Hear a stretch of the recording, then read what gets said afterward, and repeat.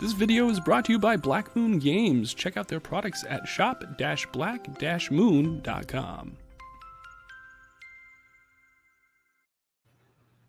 Usually we set the topics for every week, but this week we're going to let you determine what we talk about tonight.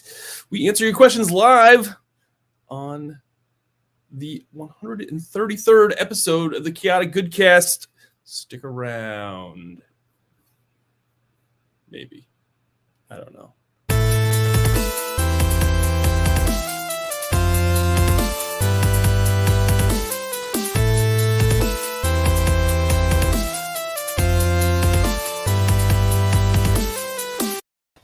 Hey everyone, welcome to the Chaotic Goodcast, our weekly Geeky Roundtable. I'm your host, Doug Shute. And with me are my fellow casters, Ben Higgins from Quarterstaff Games. Back in the home recording office. Look at that. Look at that. Artist, illustrator of Age of Night, the one and only Amanda Call. Hello. And of course, our Chaotic Goodcast would not be complete without our Geek of the North, the one and only Jason Hunt. Can you imagine if there was actually two of Amanda? And she wasn't just the one and only? That's no one actually wants that. Just saying. So yeah, tonight we're going to let you all determine what we talk about. So please leave your questions for all of us in the chat. We'll try to get to them as in the order that they pop up. We're really excited to kind of do a little bit of Q&A, little AMA for the community. And should I Google the Canadian version of Pleading the Fifth? Yes. You probably should. Yeah. You should. But before we dive Whatever right it's in, called in Canada. I just want to remind folks that are listening to the audio podcast to join us every Monday night at 9 p.m. Eastern if you'd like. You can check us out on YouTube and Facebook and Twitch. If you are a fan of any of those sites, please give us a like or follow, subscribe, all that jazz. And if you enjoy these shows, please hit the like button down below, that little heart or the little thumbs up or the little heart or whatever you're watching on. That definitely helps us a great deal. And if you're finding us for the first time, feel free to hit that subscribe or follow, whatever. We greatly appreciate all of our community here at VCG. So thank you so much. All right. Looks like we've got quite a few. We've already got a topic right out of the gate. But is everybody doing well? Last week we had to kind of cancel last minute because my power went out.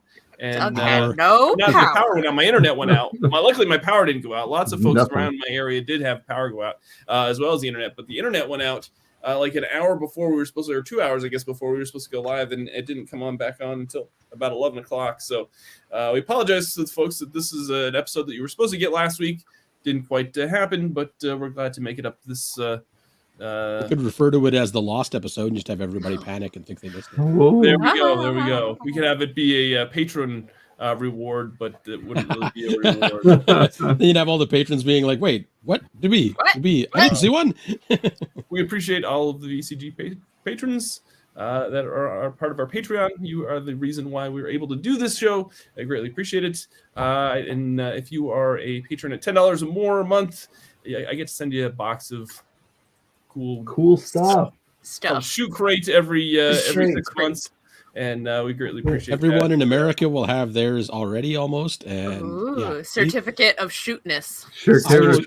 I will get mine sometime in the new year. This was a previous Shoot Crate. So it was a Kevin Eastman owned and signed Teenage Mutant Ninja Turtles comic book. Ooh. I mean, that's pretty wicked. That is. So it is. I like mine very much. Yeah, Hungry says, I wondered what happened. Yeah, it was scheduled on the channel, and then I pulled it because should have just rescheduled it for today, but I actually pulled it off. The Rebels blew up the Death Star on us. Yeah, we had some really bad. There's this thing about trying to have an internet show. If the internet doesn't work, if you don't have internet, you can still have a show, but no internet. Show. Yeah. We had a lot of snow, a lot of cold weather. I hope everybody's staying warm, especially in the I Northeast. bought myself a fuzzy blanket, and I'm hiding under that. Nice. Nice. It looks like for those of you on the audio, it looks like I skinned a snow leopard. I didn't. I just went to Target. A faux leopard. You skinned a faux leopard. So yeah, we greatly appreciate all those that would have tuned in last week that missed out, and believe me, we would have loved to do the show anyway, but just wasn't. I mean, you all didn't do the show. Oh, I sat here and just like talked at my computer for like an hour. That's all it was. You just talked for an hour and a half to I had to do something. Yeah. It was very weird. I think I went to bed early last week. Yeah. What? I was just sitting there like, what do I do with my Monday? Like, thing I'm this supposed is to weird. be doing right now. Looks like Walter, I just got a shoe crate. I was honestly surprised when the box arrived. Many just thanks. So. Rubbing it in, Walter. Thank you very much. Yeah, those international packages are going to take a while, I believe. Oh, I guarantee it. I'll let you know when mine finally does arrive. I'm All right. betting I probably won't see it until sometime mid-February. Wow.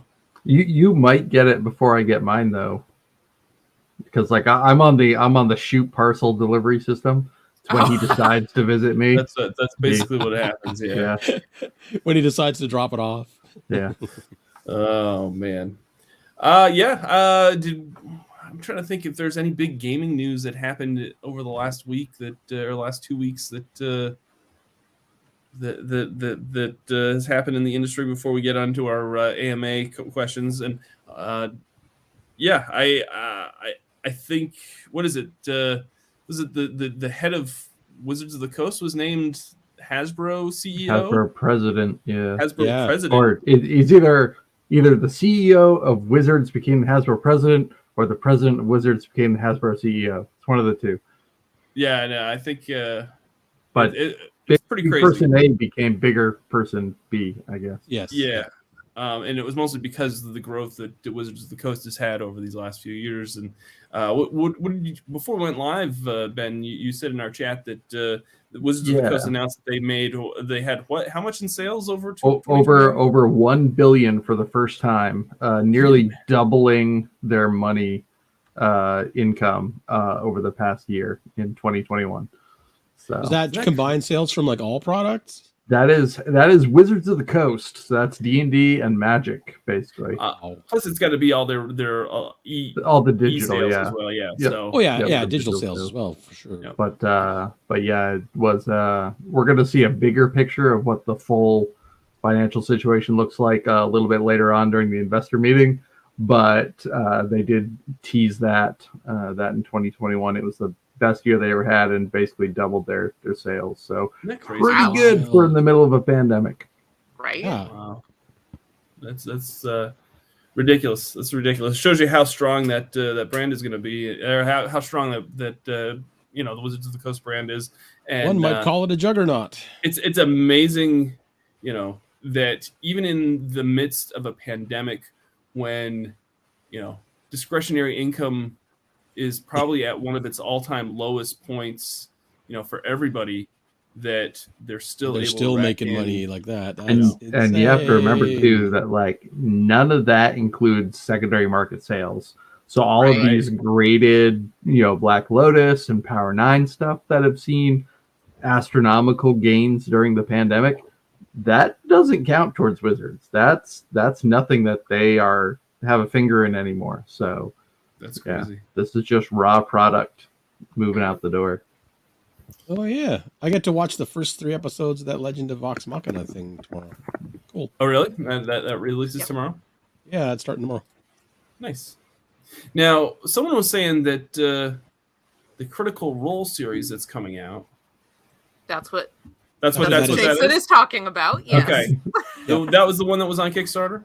Yeah, that was Kickstarter one, yep. So I heard that their backers were told that if they want to see the series, they have to sign up for a free trial of Amazon Prime.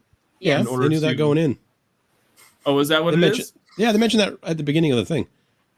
Like halfway through the Kickstarter, they had a deal with Amazon to show it.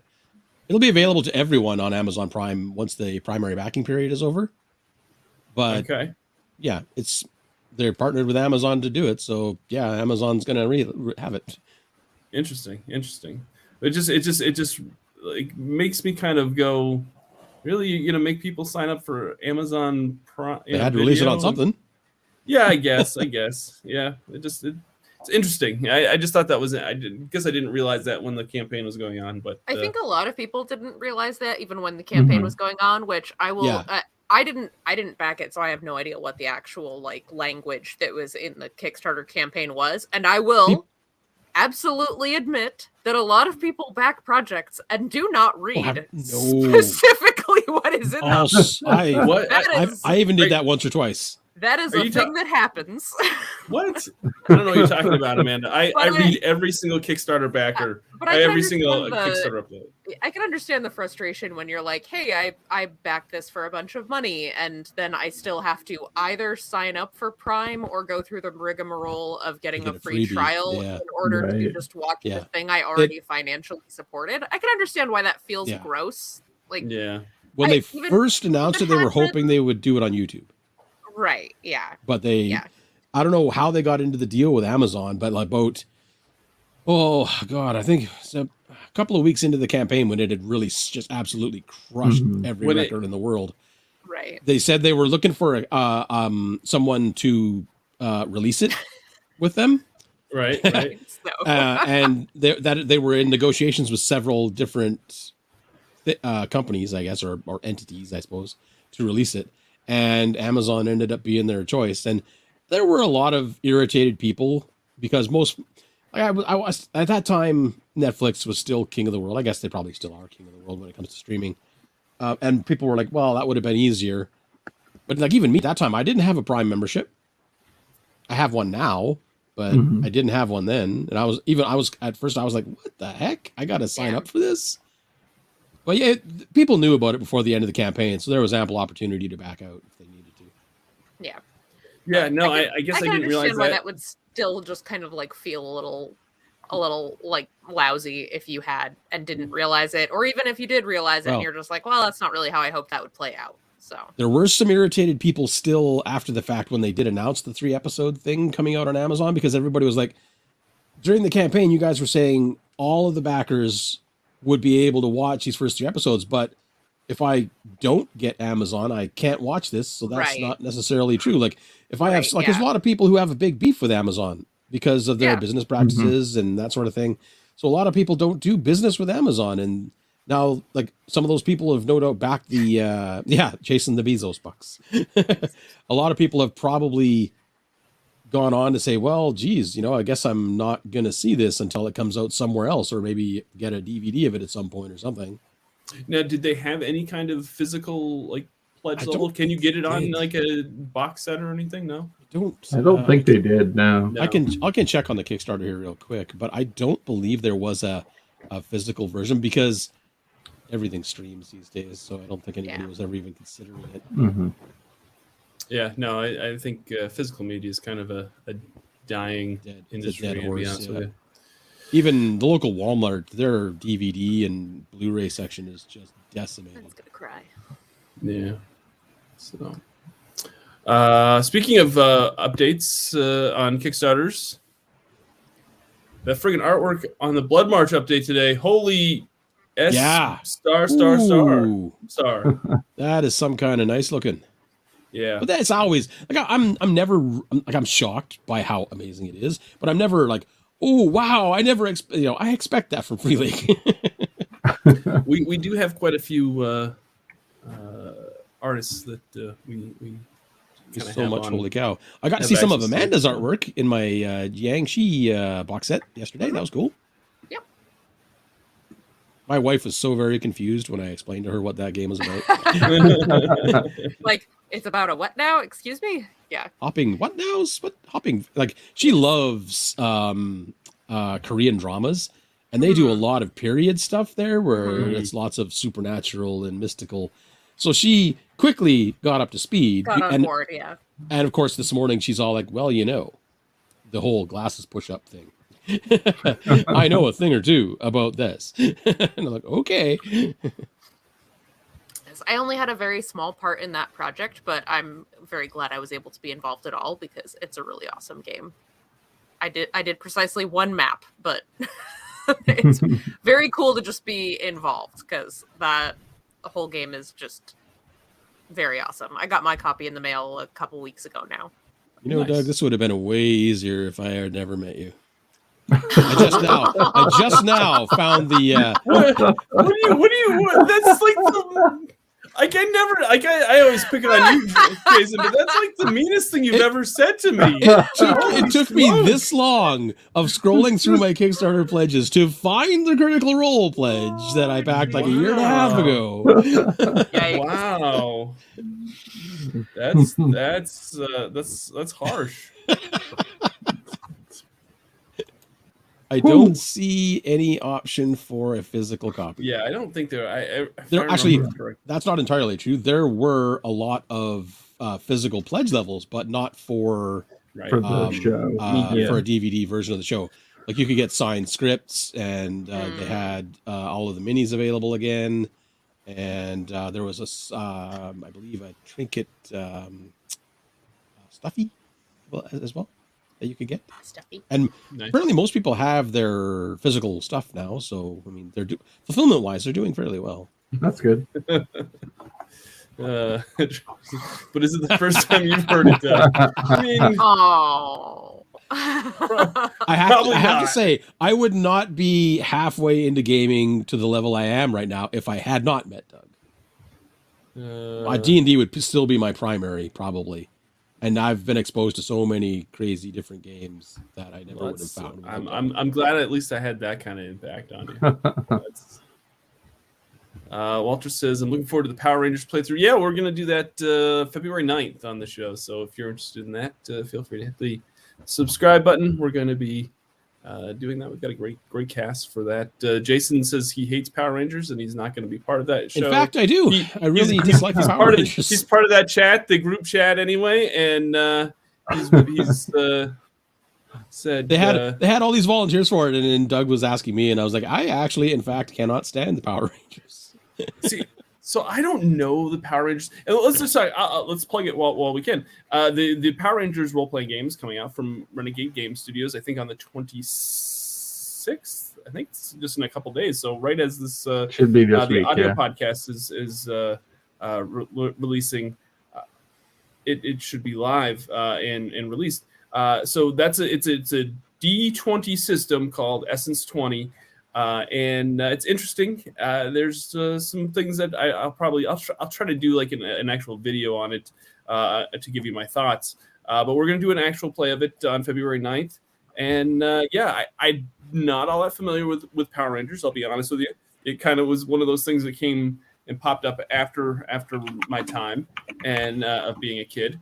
And I've gone back in the meantime because prepping for this actual play. Because, I do that, despite what Jason likes to claim, I do prep for certain shows. And I never said you don't prep. I just said you don't take notes. I went back and I actually watched the Power Rangers movie, the 1995 movie, which, oh my God, no. Does that still have Rita Repulsa, or did that introduce one of the other? That introduced one of the other villains. The Lord... someone or something. The one that like the Lord of the Ooze or something like that. Yeah, Ivan Ooze. That's who Ivan it was. Ooze. Yeah, that's what it was. Why do I know that? I've never seen that movie, so why do I know that? Yeah, I don't know. I don't know. The thing that is taking up space in your brain. Wait, is that the guy with the melty purple face? Yeah, something like that. Yeah, even I remember that, and I never saw the movie. Lord of the Ooze. He's getting very upset about. I know. Alan's in the chat. And he's very, very animated about because he loves Power Rangers and. Should have Alan play. I feel like I feel like. Wow. No. See, I feel like Alan should run the game because I feel like if I mess up any little thing about the Power Rangers, because I'm not a Power Ranger. Literally, I've watched a couple hours. That would be why Alan would need to play, because every time you make a mistake, Alan would just go, oh. Yeah, I think I would make Alan's brain melt.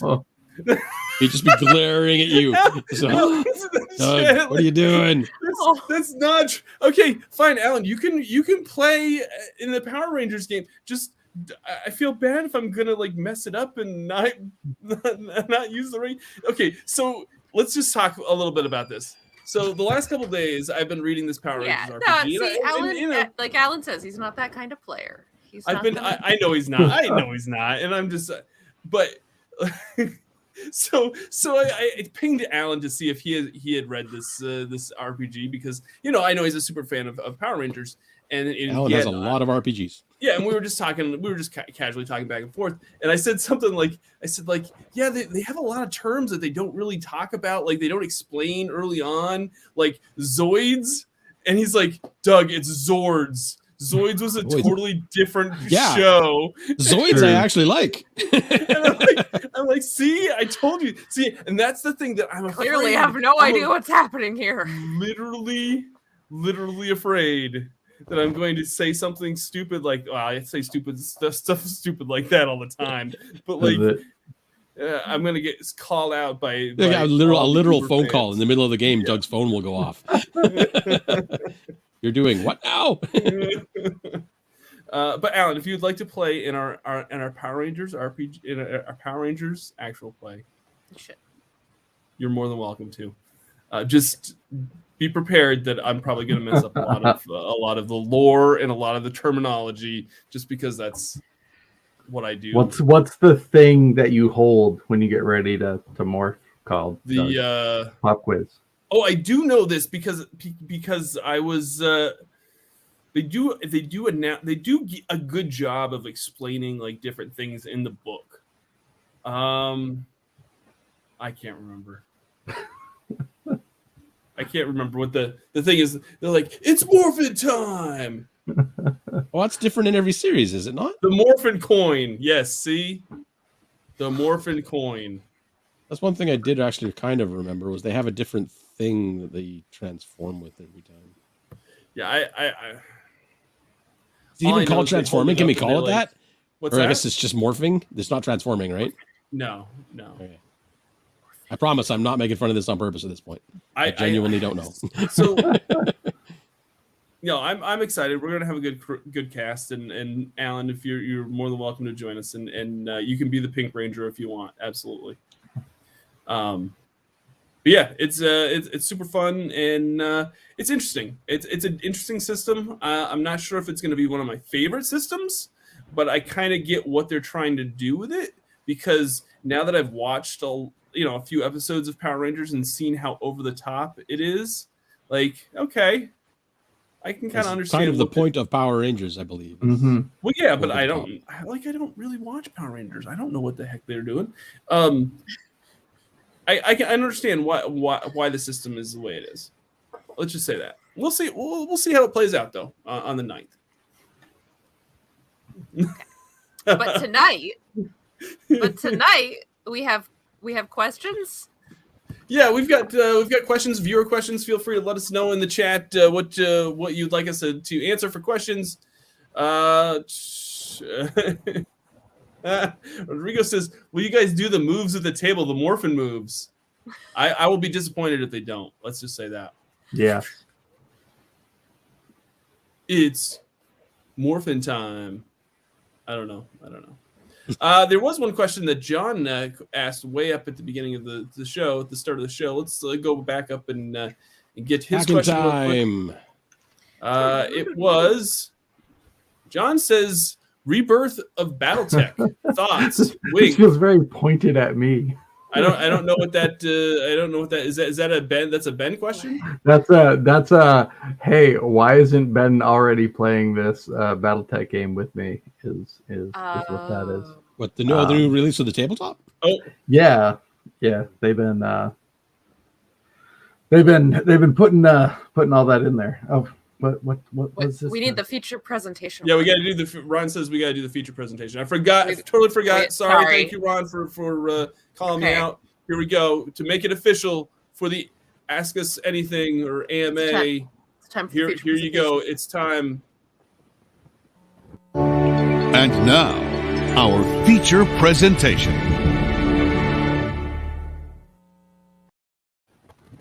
All right. So this is the part of the show where the viewers get to take over and ask us questions as to what topics you'd like us to chat about. We'll try to keep it all we'll try to keep a 5-minute. So I'm not allowed to talk then. We'll try to keep it under 5 minutes if we can. That's what you're saying. I'll try to see if I can't get a 5-minute timer going and on the screen. What does Alan say? Alan says, "Give me Farscape, you cowards." I don't. Who do you want to give you Farscape, Alan? I mean, pretty sure you can stream that on TV. Let's see here. Allagash says, "Did any of you get in on the Avatar Kickstarter? Looked at the quick start. Both my boys, 19 and 17, love the show, and a 9-year-old daughter that would have disowned me if I didn't get it. By show of hands, did any of us back the Avatar Kickstarter?" No. I didn't thought about it, did not. I didn't back it. I downloaded the quick start though. I backed it. I went all in just because. Dice. What's that? I just wanted the dice. The dice are really beautiful. There is a lot of content there, and I felt like for what they were asking for the pledge level, it was an insanely good value. Mm-hmm. Whether or not I play it, of course, that's another one of these things that kind of came along after I was as a kid. So it's not really an IP that I'm really familiar about. But I felt that price that they were asking for, like the all-in pledge. The price on that was fantastic. The value was there. If you were remotely interested in the system or the setting, and if you are into both tabletop RPGs and Avatar, it should have been an instant buy for you. It was good. We did a whole episode on what we thought that if we thought the Avatar Legends Kickstarter was going to change the RPG, the indie RPG market at all, because it went bananas. Yeah, it was crazy. If you haven't, I'll try to keep an annotation here on so you can check that out. It was about an hour long. We talked about that. I thought that's it was why I didn't back it right there, Patty. Patty does say it's a PBTA game, and I love Powered by the Apocalypse. But my interest in Powered by the Apocalypse is 100% Cyberpunk. Interesting. After that, none. See, the only reason I didn't back it is just because generally if something is like super successful like that, I'm like, okay, so this is gonna at some point just be available. It's gonna happen, and I'm just gonna buy it as a PDF on drive-thru whenever it's out. And I generally save my Kickstarter backing for like smaller projects from creators that it's like, yeah, you really need every person backing this to make it happen. Yeah, it definitely felt a little bit more of a pre-order kind of thing more than anything else. Yeah. I don't think that they anticipated it being as popular as they thought it was going to be. I don't think they expected it to be the runaway train that it was, but once it was clear that that's the direction it was going, it was like, I don't really feel a sense of urgency to back this because eventually it will be available and I can just buy it normally. Right. Yeah.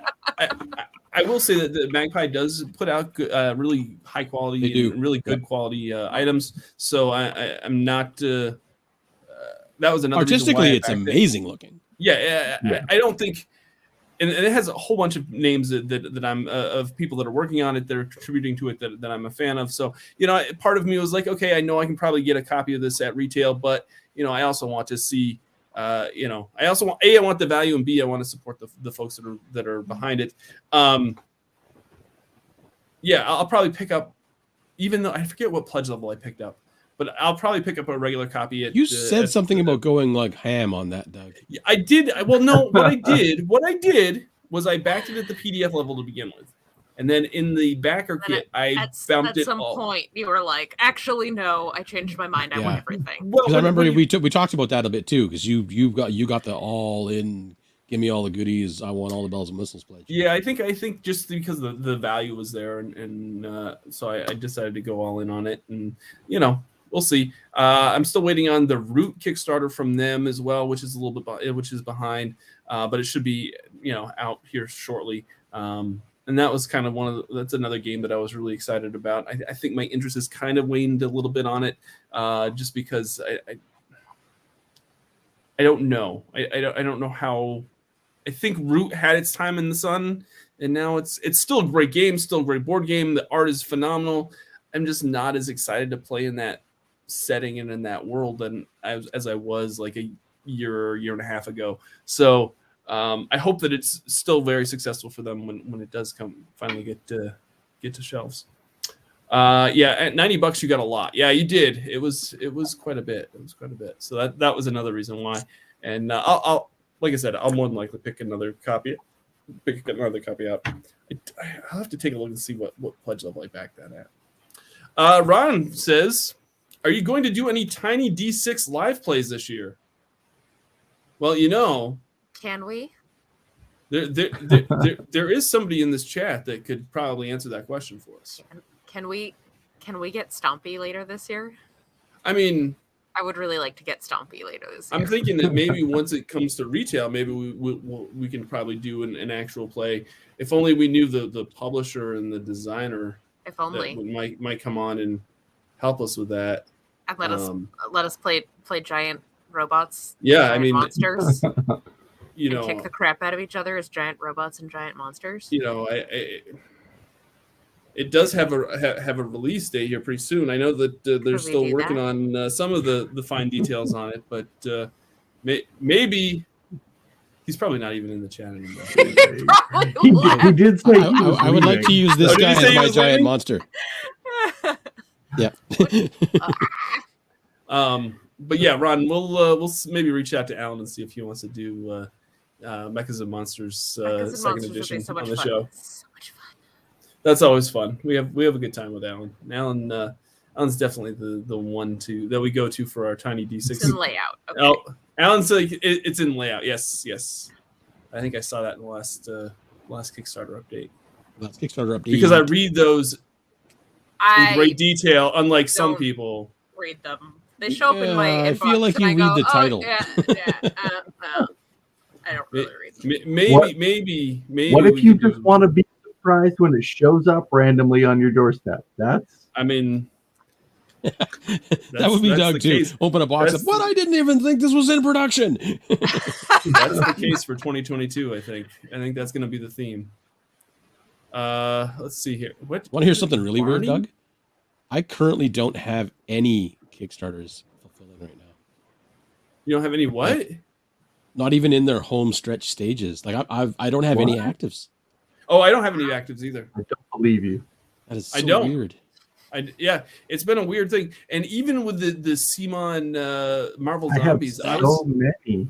I was hoping to kind of back that, but I'm not going to back that. It's just too much.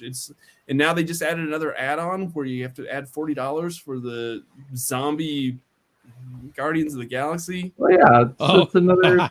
That's what Alan was talking about. Kit box for you.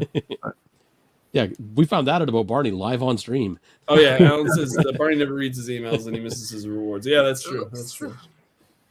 All right, so let's. So Doug, I can actually swing back to John's question. Sure. Yes. That was a little bit pointed at me, but I think there is something to actually kind of talk about there with regards to the resurgence that BattleTech is seeing. They've done really well on Kickstarter, since we're kind of talking about Kickstarter a little bit. Yes. But the biggest problem is it's impossible to stock as a store. Once these things hit the Kickstarter, there's so little product available left over for retail that it's impossible to put in a store. And it's so hard to support it in that regard. We have customers coming to us almost weekly being like, hey, can you order this particular pack? Can you order this particular kit? And I'm like, no.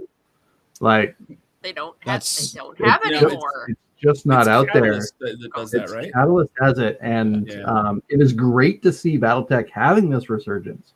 And we have 2 people that come into our shop every week and play it, and it's generating some buzz. But I can't get anything more off of it, and I really hope that this is something Catalyst is seeing and is noticing on their own, and will actually, when they continue to kickstart new things, and also maybe put some things into reprints sooner rather than later, because there's definitely a crest, a wave that's coming up here with this BattleTech getting this resurgence. And if they can't capitalize on it, I'm worried the game will just kind of slide back into like tier C kind of level of miniature game again, and it could be pretty big going forward. So if anyone from Catalyst hears this, I mean, I think that they all kind of download this podcast and listen. I had a friend of mine who went to their last convention. He was there the whole convention. He saw all of the new promo stuff, all of the new models coming out, all that stuff. And at the convention itself, they had models. People were literally livid by the time they left because they had enough models for maybe 10% of the congoers. Yeah. People swarmed the booth and were just like, I want this, I want that. And by the time like the first day was over, they had nothing left except for starter kits. And everyone already had the starter kit. They even went into town, actually, kind of funnily enough, they went into town to all of the local game stores and bought everything they had for BattleTech and brought it back to the convention hall. Wow. Oh, geez. Oh, wow. Yeah. No, I've been at a few conventions with the Catalyst folks, and you know, they're super nice, and they just can't keep up with the demand right now. Yeah, that's cool. That's great that they're seeing a resurgence, and you know, it's one of those things where it sucks when you go into a store and you've got like the basics and you want to pick up something specific to make, you know, your favorite lance of mechs or whatever to go and toe to toe with your buddy, and they have no ETA. Like when you go to like even locally here, my store that I go to in Edmonton, they have no ETA on when they might get more models at all. Every time they ask, it's just, we'll let you know when we get them, we'll let you know you can have them. Yeah. Well, I mean, I think that's kind of the same thing with a lot of, you know, I don't want to say smaller publishers, but publishers where, you know, I mean, it's definitely something that they can't overproduce, right? Because costs are so high right now. That could actually risk really hurting the company as well. They even admitted that's why they didn't go high on production initially. They were worried that if it didn't get really popular really quickly, that they would be left with a bunch of SKUs. And I'm sure that they have to have so many print runs of any of those mechs to like make it worthwhile in order to, you know. I don't know where they get them produced. I mean, China. It's probably out of China. Yeah, I would wager. I don't know off the top of my head, but I would look at a package at my store tomorrow and tell you, but I can't. Because you don't have any packages to look at. I don't have any. Because he can't get any. Well, I'm really excited that I'm really happy that you know, we're starting to see games that see resurgence like that. So, Rodriguez says it's hard to find it here in Brazil. Yeah, it's hard to find everywhere. Well, just imagine it. If you can't get it in North America, I mean, and places like Brazil, they're even further down the chain of distribution in a lot of cases. That's the truth. That's the truth. Best of luck. Vanderbeest has a question that says, when looking at a Kickstarter, how do you decide that something has enough value to go all in? Does anybody want to start? Anybody want to start? It's all Jason? setting for me. Is it all 100% setting? I don't care if you have a handful of cool minis. I don't care if you've got lots of flashy carry-on bits and bobs. I want content that I can use. Like, don't give me one adventure and call it a day. I want to have like books of stuff as content. That matters more to me than fancy dice or you know, high res whatnots and so forths, and you know, up jumped map qualities and stuff like that. That's fine. But if you don't have a lot of setting content, I'm not going to go all in on your stuff. Interesting. For me, I'll interject here just for a second.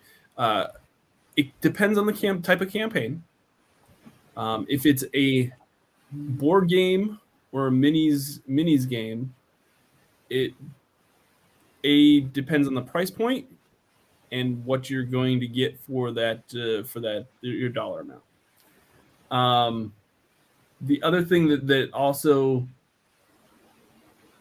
and this kind of applies with the RPGs Kickstarters, is the quality of the products that I've received previously from, you know, especially if it's somebody that's or a company that's already done a previous Kickstarter that I've backed previously. If I've been a fan of the quality of the work that they've put out, then that usually has something to do with it. A lot of it depends on the company itself too. If I'm a fan of the company, sometimes I don't go all in, but I will definitely pledge. I've been known to pledge even for just a PDF copy if I'm a fan of the company, just because I know that PDF pledge is going to help fund whatever projects they're kickstarting, especially with RPGs. So I've done that quite a bit.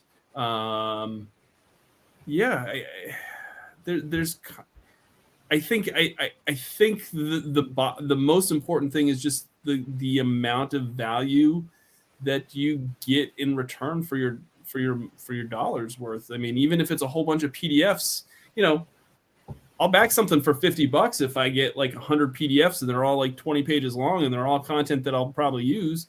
It just depends on what you're getting in return. I don't know.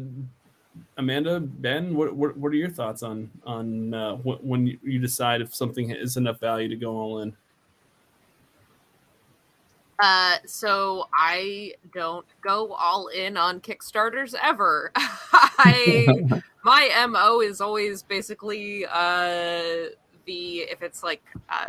usually I only ever back comics and RPGs and occasionally board games, and it's just, what is the minimum in which I get the thing that I want, preferably in physical version. I don't do all in for anything ever, because even when something is a very good value, it's usually still a lot of dollars, and my personal budget does not account for that sort of thing. And having been on the other side of Kickstarters, usually those high tier ones, they're like, the really high tier ones, like they try to, as someone who runs a campaign, you're trying to offer a lot of value for that, but it is usually something where you're getting a lot of profit margin. That's where a lot of the cushion in your campaign comes from. And that's like an opportunity basically for people to just show an excessive amount of support because they believe in your project. And it's not like the like proportion of cost to profit on those is not usually the same as it is on the lower tiers. And it's there because there are people who will have the disposable income who are going to just be super gung-ho about your project, and you want to be able to encourage that and to have that outlet for people to give that extra and feel like they're getting a little bit something for it. But as someone who's run Kickstarters as well, you don't expect that from anybody. It's like, it's cool if that happens, but it's not expected. And it's not like, oh, I hope that tons of people do it. You're just like, I hope a couple people do it. It'd be great. If that makes sense. Like, sure. Kickstarters are, when they're well constructed, they're constructed so that the bulk of people can do what I do, which is just purchase the minimum to get the basic thing and still be successful and make ends meet and end up with a profit. So Ben, as a game store, what do you usually look at for when you go all in on a Kickstarter as far as a game store? Yeah, as a retailer, I need a retail tier if I'm going to go all in on the Kickstarter. I can't buy it at MSRP to bring it into the store. That's just not going to work. I don't want anything that backers can get through their tiers that I can't get if I also back it at a retail tier. So Kickstarter exclusives are fine, but if there is something exclusive to the retail, or pardon me, to the non-retail backers, then I'm out. Because why should anyone buy it from my store when they're going to be missing out on something that they could get directly through the Kickstarter? The opposite, I feel a little bit the same about as well. If there is a exclusive that is for retail Kickstarter backers that regular backers don't get, that's kind of a red flag too, because how you're expecting your hardcore supporters to purchase a copy from them directly and from a retailer once it gets there. One of the games that did this was it was one of the Ghostbusters games that was put out there. They had a retailer exclusive, which was good. I kind of like that because I could market that as my store. But then they also made regular backer exclusive. So they did both things. So if you wanted to collect everything for this game as an end user, you had to buy it twice essentially. And that just kind of left a bad taste in my mouth. Well, I don't know if it's hard. I mean, in the long run, it's still directing folks to support them as a company and to support your local game store if they gotta have it all. Sure. But is that really what you want to do as a product? Like, I get wanting to support the company directly. I get wanting to support your local game store. Those things are often at odds with each other. It's very hard for people to do both. Because obviously, if a company is going to sell it to a distributor who then sells it to the end game store at the price for the base publisher, they're not making as much on it as if they just sell directly. It's one of those things that I think retailers and backers should be treated pretty much evenly. But of course, I'm trying to sell your product after the fact, so I need some sort of incentive to carry it, and that would be a wholesale pricing on it. If that is appropriate, I would say if we have people that are thinking of starting a Kickstarter, pay attention. It needs to be at least a 40% margin if there's free shipping. If you're going to charge for shipping, we need to have a 50% margin on it for most stores to take a look at stuff. Or it needs to be the best thing since sliced bread. And right. So Free League. Yeah. I mean, Free League's Kickstarters are very retail friendly. I've backed several of them as the store. They are very good to work with as a retailer. So we do pay some shipping on them, but their margins make up for it.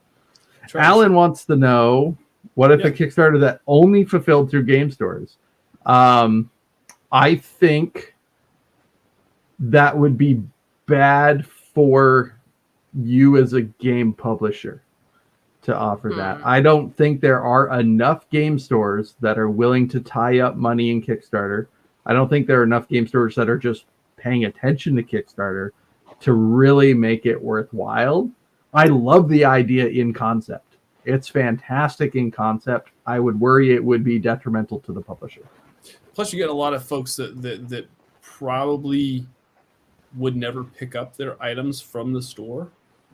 I mean, that's not a problem. After 60 days, it's abandoned property. I can resell. I can resell it again. Yeah, but here's the thing. To the store.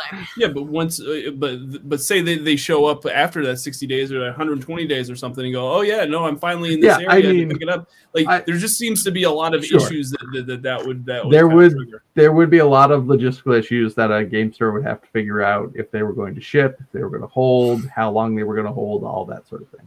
Yeah.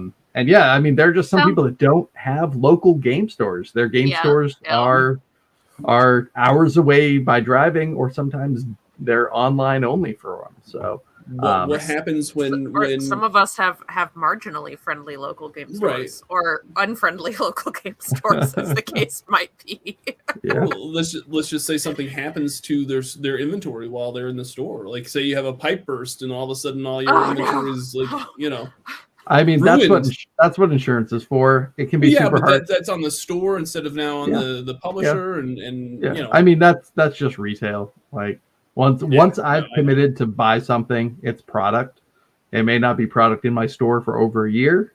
Looking at you, Kickstarters I've backed in 2021, and but I understand there's delays, there's production things, and like I said, not every store can afford to put money out there. With a Kickstarter, that is definitely a consideration that publishers who use Kickstarter should think about. and try to find that balance that works. If there are enough publishers that are interested in their game for retail.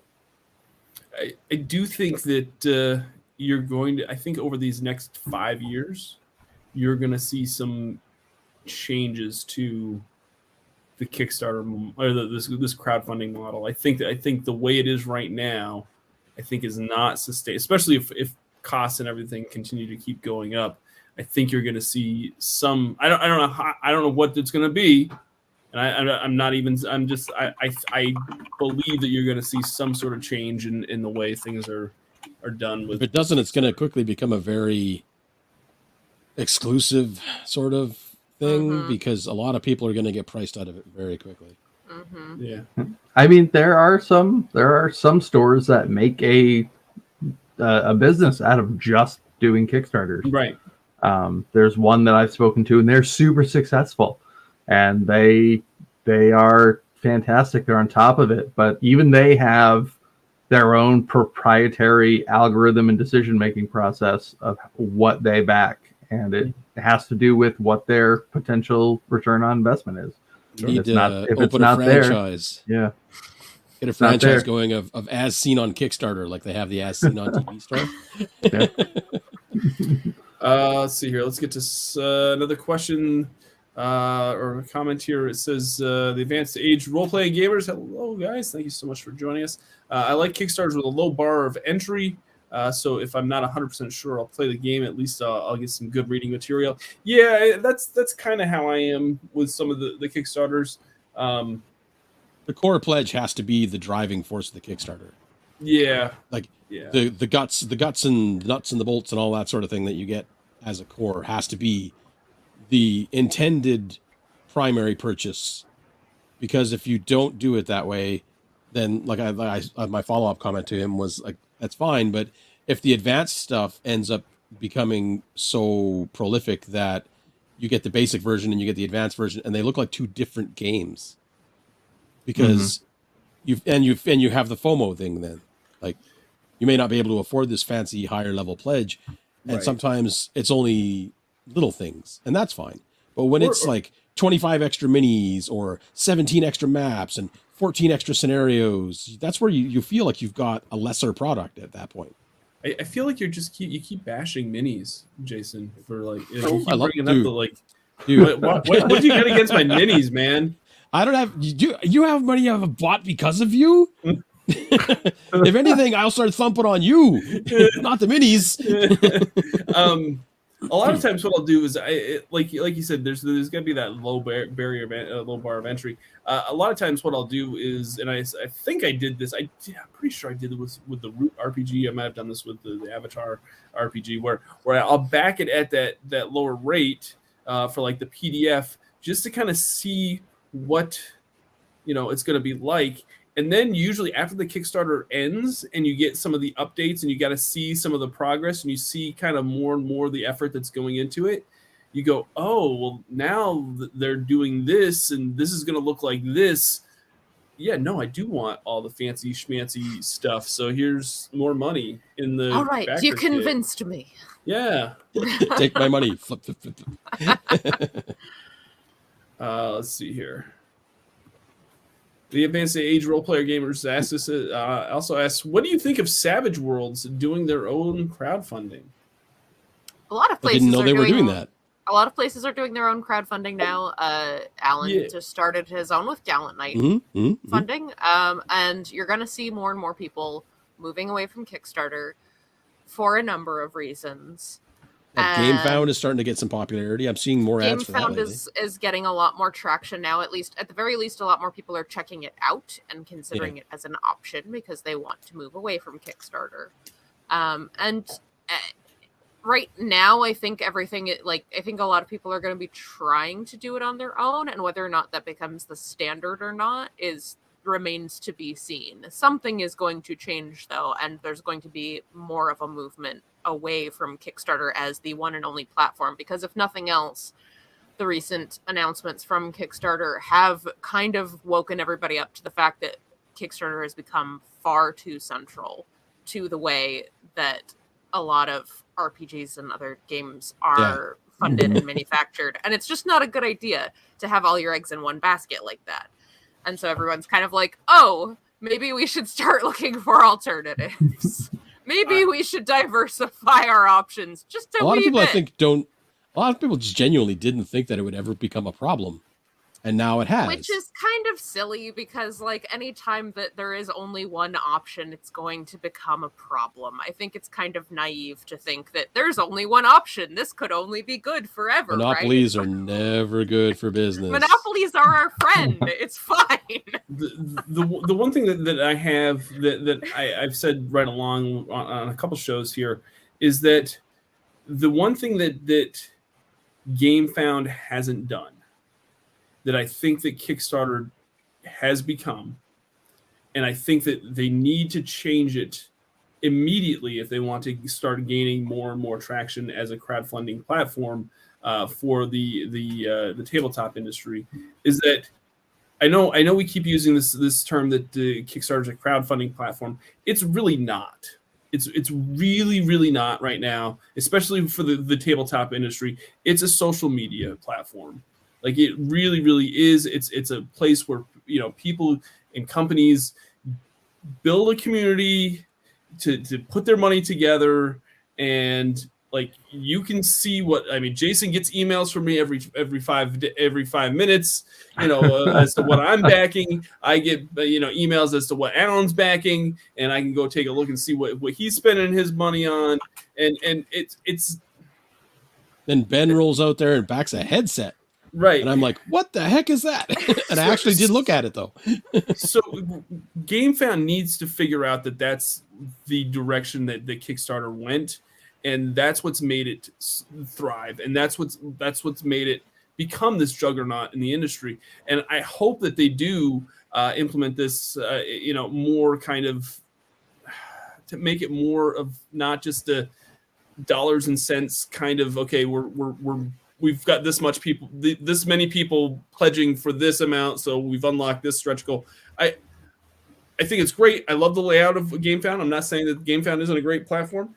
It seems to be doing really well. I think that if they want to take it to the next level and gain even more market share, they need to make it more of a social media platform more than anything else. Incorporate that social aspect. Yeah. Of it, yeah. I really don't want to have to start joining Kickstarter servers for things. But yeah, that's just what I think you're going to see more and more. And I'm surprised, and I think I've said this on maybe a previous episode, I can't remember, but I'm surprised that CMON hasn't already kind of abandoned the Kickstarter platform with the amount of money that they would have saved. I mean, it's advertising. Well, I realize this. I realize this, Ben, but you have to look at it. How many? This is their 50th Kickstarter. Their Kickstarters. They have how many Kickstarters? Yeah, you can't run your 50th Kickstarter not on Kickstarter. Well, I realize this, but I'm just saying that, like, they've got some of the highest funded Kickstarter tabletop campaigns of all time. I don't know. I don't have access to the top 10 list, but I'm gonna be willing to say that they probably have at least 3 of the top 10. 3 of those 50 Kickstarters are in the top 10, and then I would wonder how many are in at least the top 25. I would say probably at least 30% of those Kickstarters are in the top 25.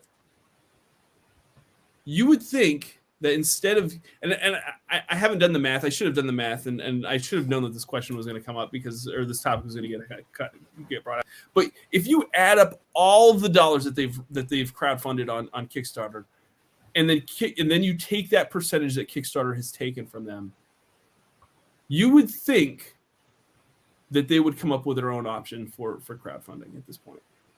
No. It's too good for the advertising. It's too good for the advertising. It gets pushed to people that may not see it as a tabletop game, but they're interested in comics for no extra effort on their part. Same thing comes around the other way. If you're interested in comics on Kickstarter, but you see this, you may all of a sudden pick it up. It's just too centralized a platform with too much built-in advertising to abandon. So no matter how much money, it's still a percentage. And if you would spend that much marketing the game to drive people to your own site, then it's hard to walk away from Kickstarter. And if you do walk away from Kickstarter, props to you for doing so. Alan, looking at you. But like it's hard to walk away from that type of advertising. There's nothing from CMON in the top 20 on Kickstarter. What do you mean? For games or overall? Overall. Yeah, for overall, no. I don't think they make the top 20, but Kingdom Death Monster and Critical Role, Exploding Kittens. And what about Zombicide Black Plague or Zombicide Green Horde? Nope. was way up there? Not in the top 20. Not according to the list I'm looking at, anyway. Lots of watches. Watches. The number one Kickstarter. It was a thing called Pebble Time. Yeah. I had one of those. $20 million. I'm saying just the tabletop campaigns. $20 million. Jason, not of the whole entire platform. But anyway. The 20th, the top 20th Kickstarter on this list for all of them is at 5.5 million. That's Bloodstained Ritual of the Night, which is a ripoff of Castlevania from the looks of it. Hungry asks, what IP would you go all in for that hasn't been done yet? Ooh. Oh man. As a role play game, or as a role playing game, or just any kind of. I'll be honest with you that like, if there was a like if CMON announced that they were doing a Transformers minis board game like they did for Masters of the Universe, I would be all in. Like I don't care. Like give me the Marvel Zombies price point. Fine. Phase. Fine. You could get a GoBots like add-on purchase. I'm not. No, you're not. No, you're not. Sorry, I had to. Barney's not here. I had to throw it out there. Yeah, he's right. Barney's not here to make. I literally would be like, okay, I want Transformers minis, like just to hand them over, and you'd have to make 2 of each. You'd have to make like the robot, and then you'd make the alternate form, whatever. You don't want them to be actually transformable? No, see, I think that would be too much, and you couldn't paint those. You wouldn't be able to paint them, Jason. You would. They come apart. No, just pop them together as you build them. No, that's parts forming. Nobody likes parts formings in their Transformers. Come on, man. Are you a real Transformers fan? You're not.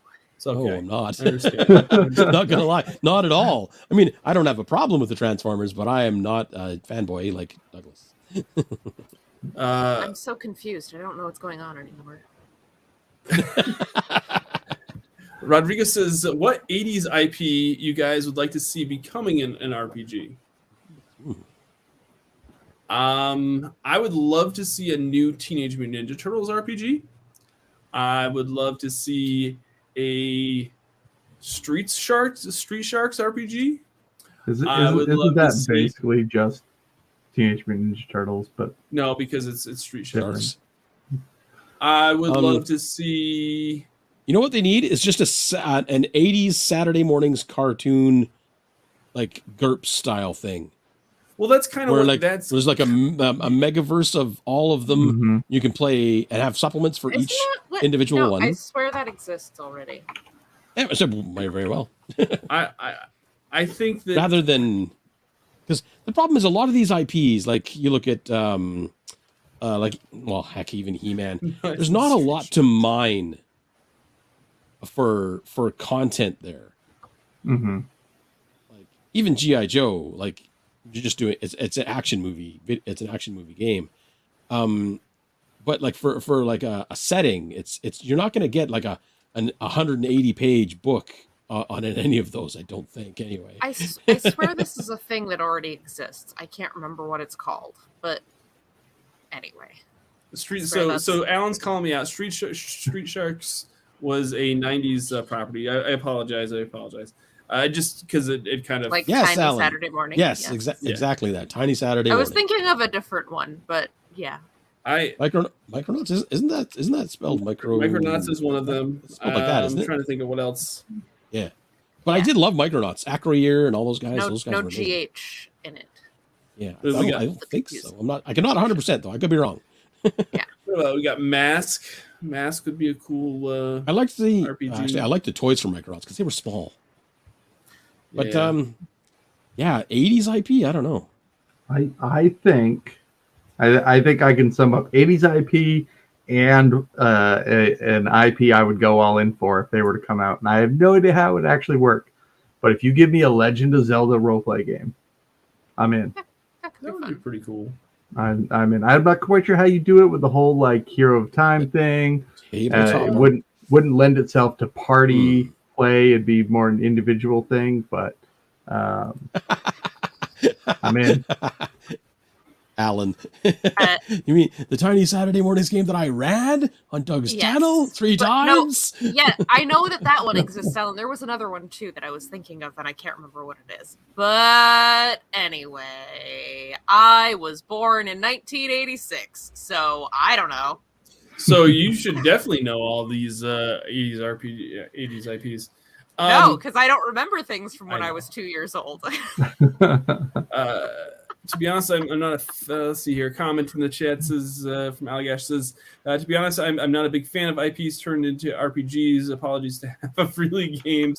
It feels like baggage. I don't want to know that much about the world. Yeah, I mean, there is that kind of thing. Like that's a thing for a lot of folks. Like, but and this kind of goes back to why I feel uncomfortable. You know, I'm really gun shy about running the One Ring, and as you should be, because Ben and I will roast you. Right, exactly. You're worried about Alan coming on for Power Rangers. I would watch that show with Doug trying to run the One Ring. Just try it, Doug. Just try to run the One Ring. And that's kind of why I was nervous. Hour. That's what I was trying to think of. Yeah, Cartoon Action Hour. That was the one I was trying to That's also kind of why I'd be nervous running Power Rangers for Alan. But if Alan would be okay with it, then Alan would be perfectly fine with it. He's not that kind of guy. I know he's not. And I really feel Dirigo's comment here too is that for a lot of IPs, I'm just like, I feel no need to play an RPG in this world. Like, the thing that I like about this setting or about this story is not it's not necessarily the setting. I don't necessarily want to play in that sandbox. I like that story and the characters, and I don't necessarily feel the need to go to that sandbox. So several years ago, when the first Firefly RPG came out, and I was like, why the hell do you want to play a Firefly RPG? Just go watch Firefly. It's fun because the characters are fun. This world is just kind of basic and derivative. I don't see what the point of playing in this is. Whereas I enjoy playing Alien games. I've always enjoyed the Alien games because the game does a good job of evoking the kind of it's just space horror and the alien is going to come mess you up. Yeah. It's the feeling more than the setting. Right. And the game does a good job of evoking that feeling. I like Modiphius's Star Trek games because they do the same thing, is that you play that game and you feel like you're on the bridge of a starship and you feel like you're in a Star Trek. And these are also worlds that are a little more expansive and have included lots of different casts of characters and settings and storylines. So it's easier to throw another set of them in. As opposed to some properties where it's you have one cast of 5 characters and the world is only ever experienced through their view, but we're going to make a whole RPG about it now. It's but where do I fit in this? And everybody wants to be the main cast. In the Firefly RPG, everybody wants to be one of those characters. No, and that's just insufferable. I don't want to deal with your crappy improvisation hour. No, that's when no, everyone brings their own version of Jane to the table. And it's oh boy, here we go. That just sounds miserable. That's kind of why I never really ever picked up a lot of IP-based RPGs. because No. it's kind of like a natural evolution. You know, like The Expanse has its own RPG now. I have no interest. I love the world of The Expanse. I love the show. I love the books, but I don't think I would enjoy playing in that world. I don't think I could. It's very bleak. I don't know. Well, I'm okay with that part of it. It's just I don't think that it would really feel like The Expanse to role play at the table in that. Just because I'm not that invested in the franchise that I could, you know, reliably portray a person living in that universe. And I don't want like what's the point of playing in like an IP world if you're not going to really be playing like you're in that IP world? It could be any setting then. It doesn't really matter. You're just slapping a name on it at that point. I never picked up Firefly. I never picked up The Expanse. There was a couple of RPGs that came out for like even fantasy stuff, like Buffy the Vampire Slayer had an RPG based on it for a while. Like all of those things, I'm just like, yeah, that's really cool if you want to collect it. But I'm just like, it lives in my head. That's where I want it. That's where I'm enjoying it. Are there any movies that you would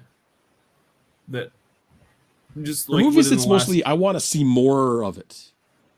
So if there's a deeper setting available, by all means, I'll take it. Are there any movies that anybody would like to see become an RPG that like you're like, oh, this is a cool like setting that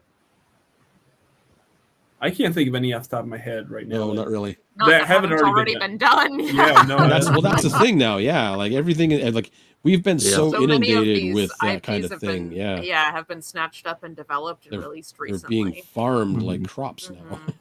Yeah, well, I mean, I think that shows you the strength of the RPG market, though. I mean, that folks want to, and publishers, not only do folks want to play in these you know worlds that are built, but publishers want to create you know games that folks can play in because of the fact that you know role playing is become kind of Steel Dawn.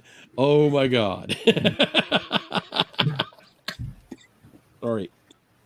We broke. I'm gonna joke here for a minute. Yes. Okay. So Rodrigo definitely has one. I Still Dream. So yes, that is one RPG that I would love to see. That I would jump on wholeheartedly, and I would, if anybody is listening to this, if there is even just a shred of somebody that's even associated that has the publishing rights to make this game happen, call me up, direct message me, whatever. I don't care. I would love to work on a Thundercats RPG. Only Just if so it's that way you written can play entirely from the point of view of Snarf, though. Absolutely. Get into a new fantasy RPG? Boy, that's a tough sell right now. What would the appeal need to be to get into a new fantasy RPG? I think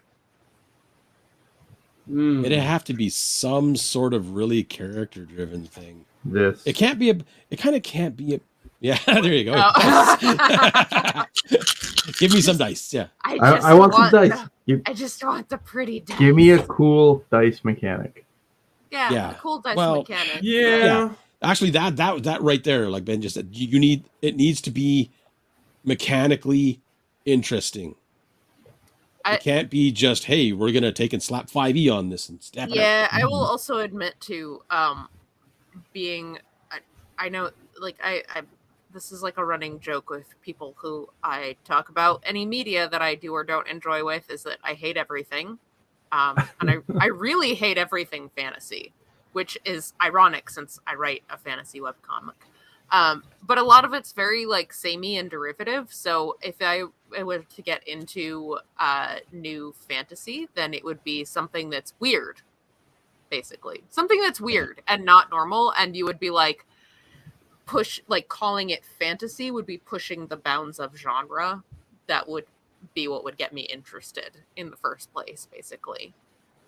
So a new, like a fresh idea. Yeah. I would like a fresh idea, setting wise and mechanically, preferably. But if the mechanics are like straightforward and clean and pretty easy, then just a fresh idea, narratively and setting wise. That's Yeller. Oh, I guess it's Old Yeller in the RPG RPG. mode. No. Taking your dog How- out behind the bar. Now I just want to know what Old Yeller's AC was. Oh. Yeah. Oh. I just don't think like for when it comes to fantasy things, like everything is trying to be the next Lord of the Rings, and I think that is a massive mistake. Like you see it so many times. Like even look at the Wheel of Time. The Wheel of Time has a lot of really cool stuff in it, but the core of the setting is you've got this massively powerful bad guy at the center of all. You've got the heroes who are trying to put the bad guy down, and that's a very fantasy trope, which is fine.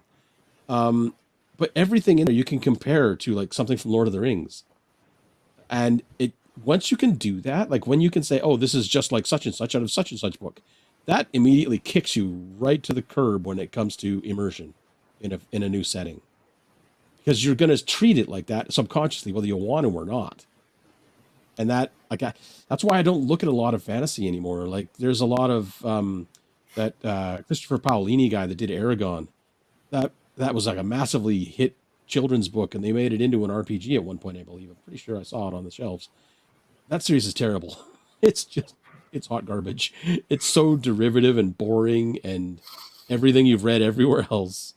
Like that's the big kicker would be for a fantasy thing would be you've gotta have mechanically a great system to get your head around. There's a lot of Snarf hate going on, but then there's nothing wrong with Snarf and every 80s cartoon had a Snarf. If I swear to God, I would love to see another Ghostbusters. Like after watching Ghostbusters Afterlife, like now that we've seen like kid like Ghostbusters, like someone needs to put out a new Ghostbusters RPG. That's all I'm saying. Let's see here. Patty says Forbidden Lands is a fresh setting and interesting mechanics. Yeah, I like Forbidden Lands a lot. I had a lot of fun playing that. What they're doing with Forbidden Lands. They were smart with that. When they kept it small scale. Yeah. You're not plucky heroes adventuring against the world. You're just a group of people trying like heck to survive in this world. Like everything's trying to eat me or shoot me. I just want to live, please. Michael Sims said he always wanted a Watership Down RPG. Watership Down is one of my favorite things ever. I literally have this right over here. What is that? Is a bunny? This is a pin of the Black Rabbit of Inlay that says "My heart has joined the 1,000," and I also have an El Herrera pin that says "But first they must catch you" on my back that I take everywhere. If you haven't read Watership Down, I'm tilting my head to try and get a better view of a flat screen. I don't understand why. If you haven't read Watership Down, it doesn't make any sense. If you have, you know that it's awesome. So a very, very, very long time ago, GURPS put out a supplement called Bunnies and Burrows, which was specifically to play Watership Down, basically. Remember that? Yeah, that's a thing that happened. There have also been plenty of other RPG systems or supplements that altered existing systems in order to allow you to play animal characters. I know Skirmisher a long time ago did the Noble Wild, which was basically that was for 3.5, and that was basically to give you that was more like Talking Beasts from Narnia type thing, but you could easily use it to do a Watership Down type game, and a lot of different systems have done not specifically Watership Down. I also think that would be amazing. I think it would be really cool if you were to do a Watership Down game to incorporate, because it's such an important part of the story, to incorporate storytelling and lore as a way to enhance your roles, because that's a major part of what the story is about, is how these oral traditions allow pre-literate societies to pass on information and solve their problems. That would be really cool. And that'd be awesome. And I'm not aware of anything that currently exists for that, but this is The Warren by Marshall Miller. Yeah, this is by Bully Pulpit Games. Okay. This is a game that I've actually looked at quite a few times, and then I've tried. I'm gonna go download this now.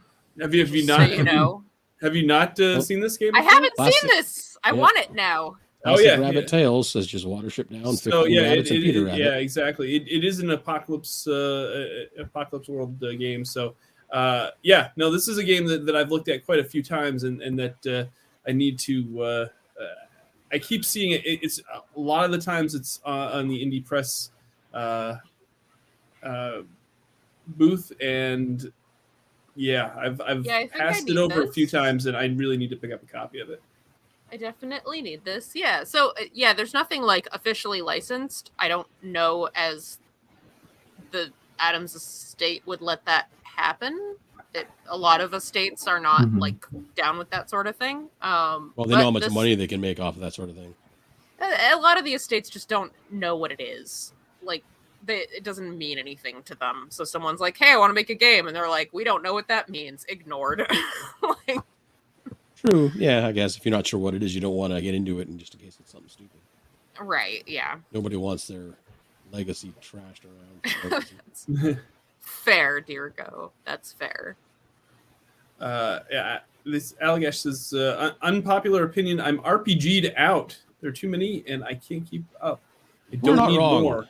You are not wrong. There are probably too many, to be honest with you, right now. It feels like every other day a new RPG system comes out that wants your money and your time and your Kickstarter dollar.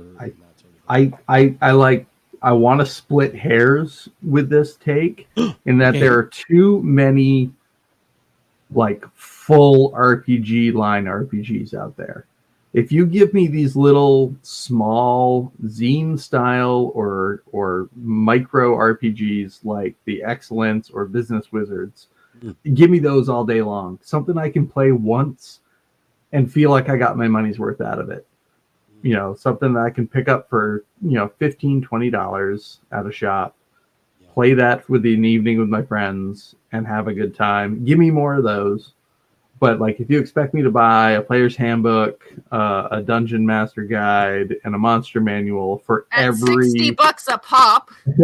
Yeah, exactly. For every time I want to change systems, people are just not going to change systems. I mean, we've seen it in retail too, that people are like, well, I do see Forbidden Lands, and yes, that game looks great, but I have $500 worth of 5th edition. Yeah. And I'm like, yeah, I get it. I understand. Yeah. But if you give me a $20, $30 book that I can play a couple of times and really feel like I got my money's worth out of it, I'll take more of those all day long. That's what I do with Mothership. Board. Yeah, or Mork Borg or anything like that. Anything small where it's just, here's your single thing. You can buy a zine to expand it, or you can make up your own stuff. Like I have the basics for Mothership. I bought they did a Kickstarter for Gradient Descent where you could get all the back catalog.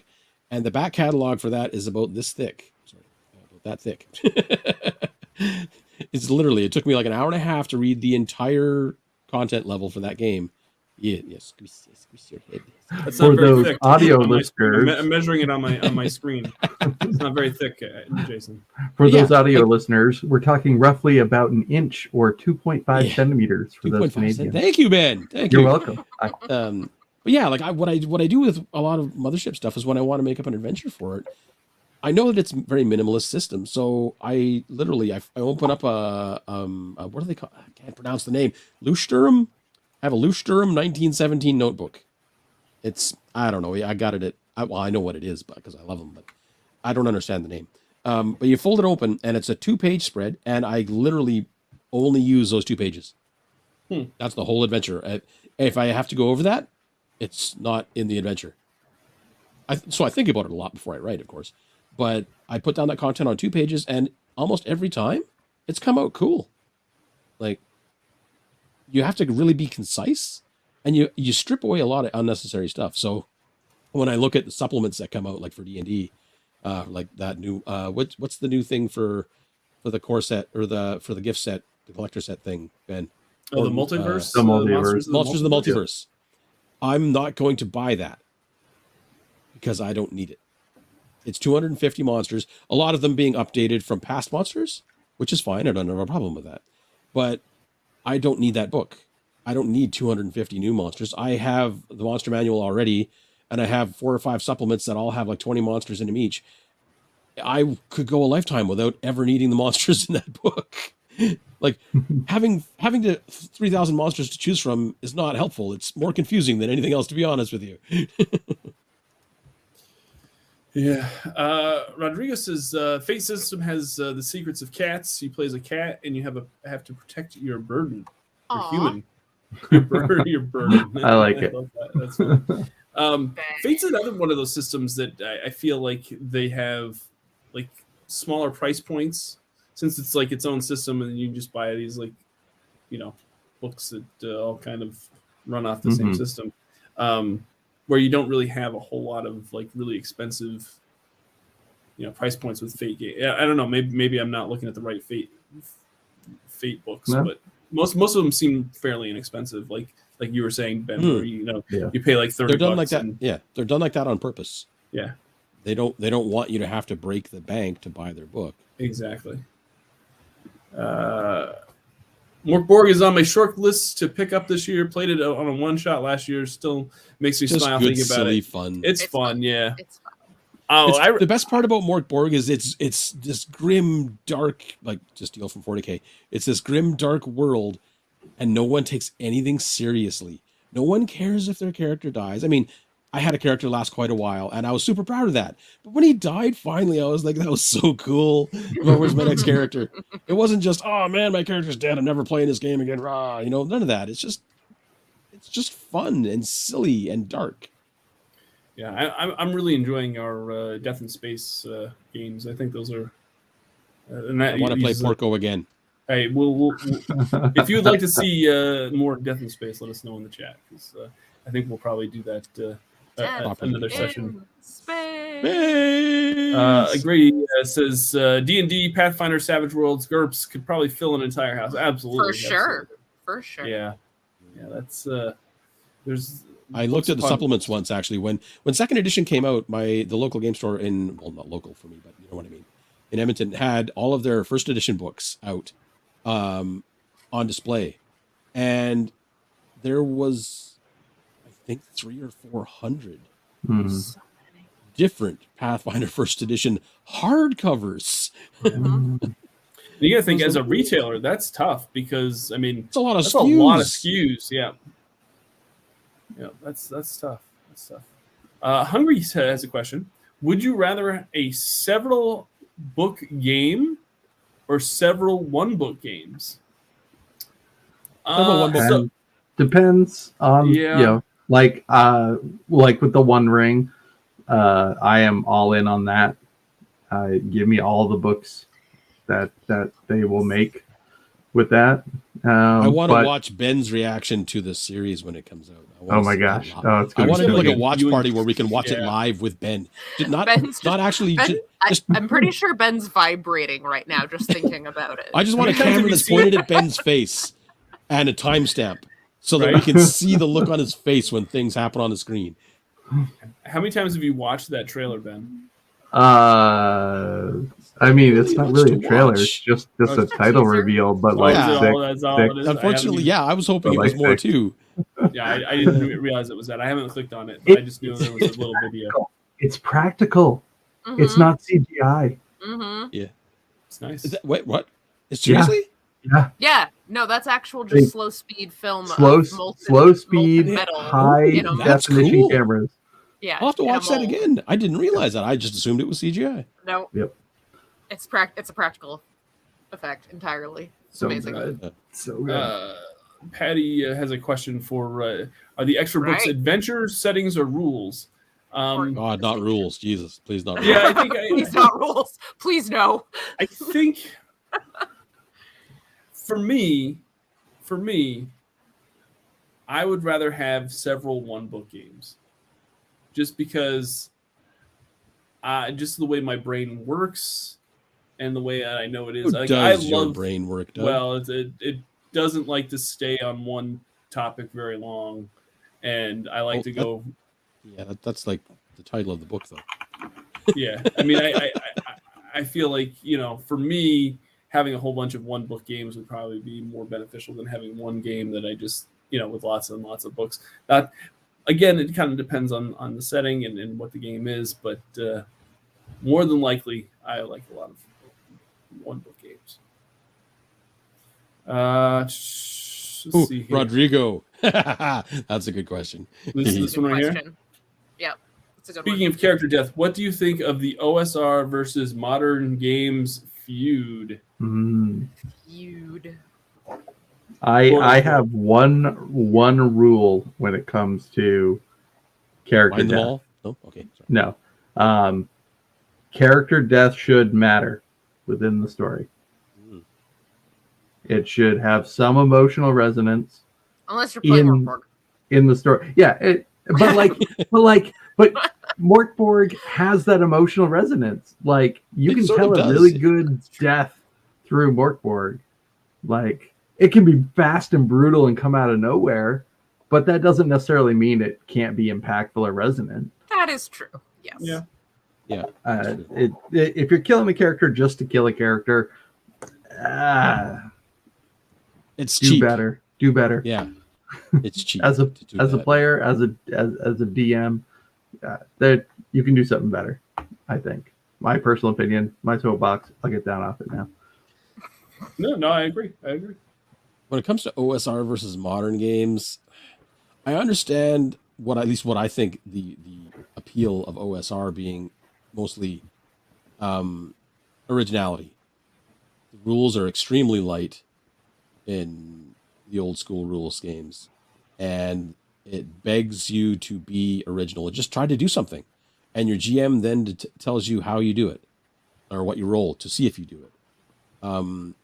I think that's where a lot of people don't like the new 5e rules, because it's very arcadey.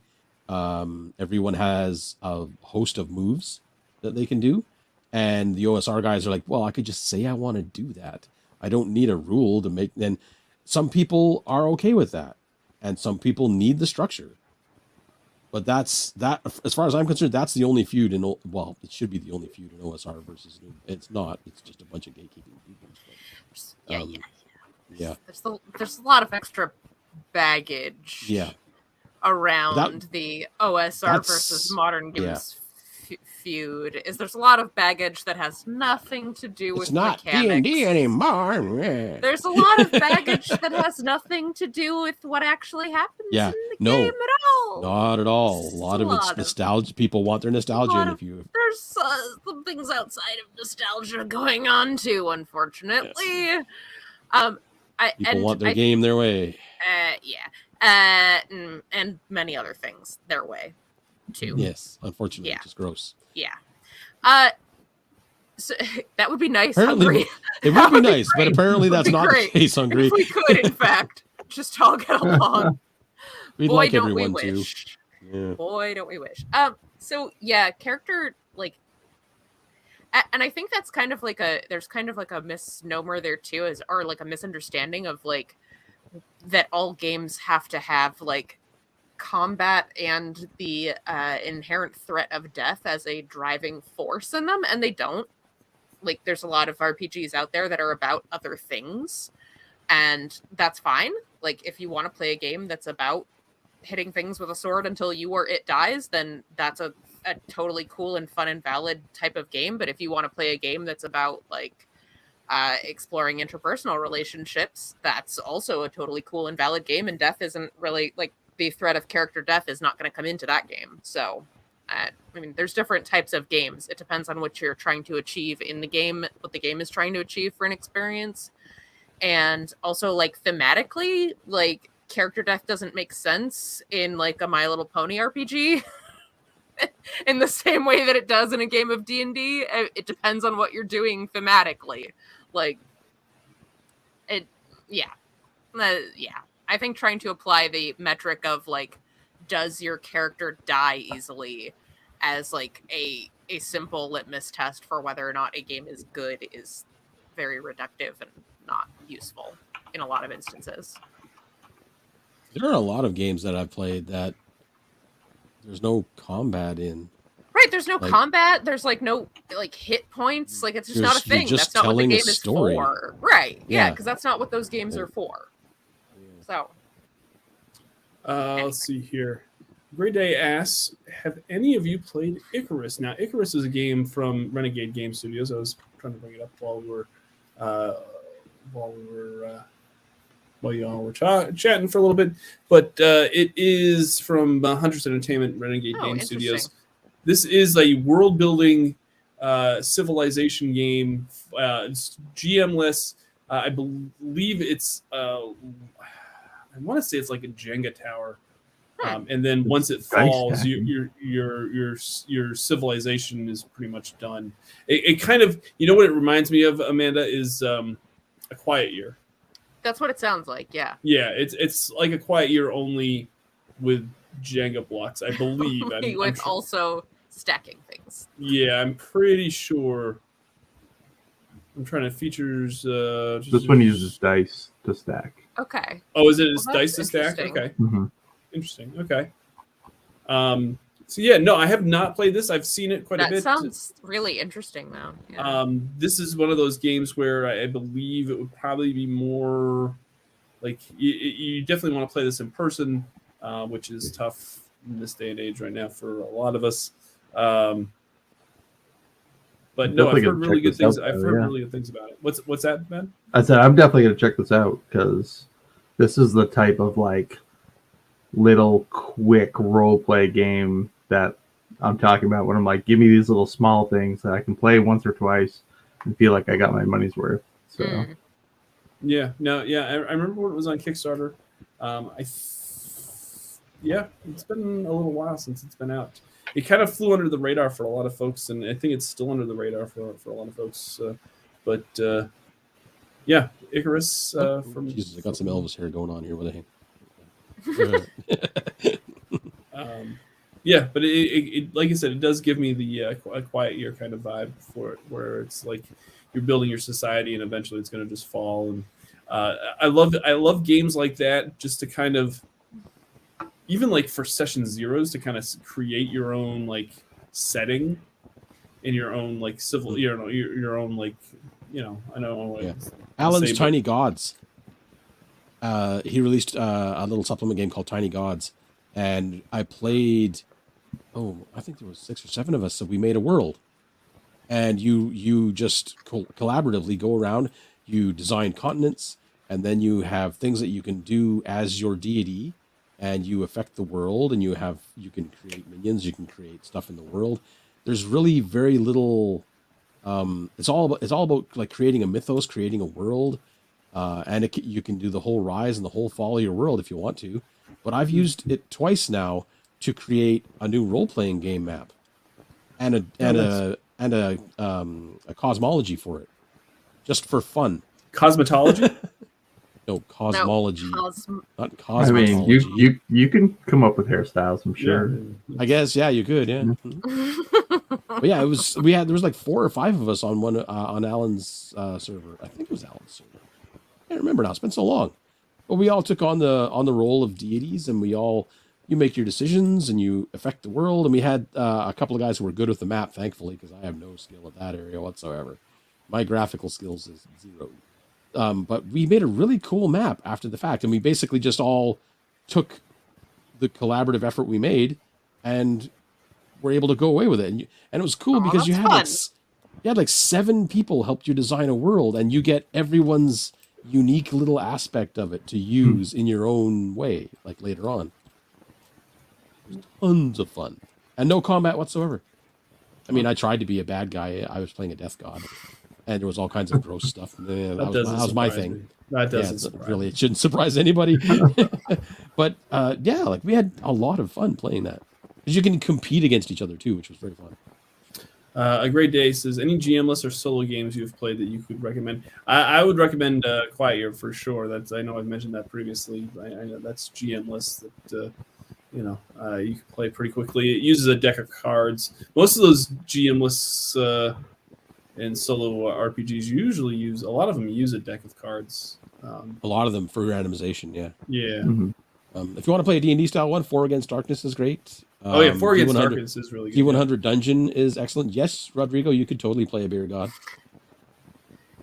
What else is good? Lasting Tales has solo rules. There you go. It's going to cost you a fortune in minis, Doug. Which is coming out. It's not. It's still in. It's still in the kick. It's one of those Kickstarters that Jason and I have been able to kind of Unfortunately, it got stuck in the COVID mess thing, Oh, so I think it's going to be a imagine. while. It'll fulfill. I'm sure it will fulfill because they've done one before, but it's going to be one of those things where their timeline is just blown right out of the water.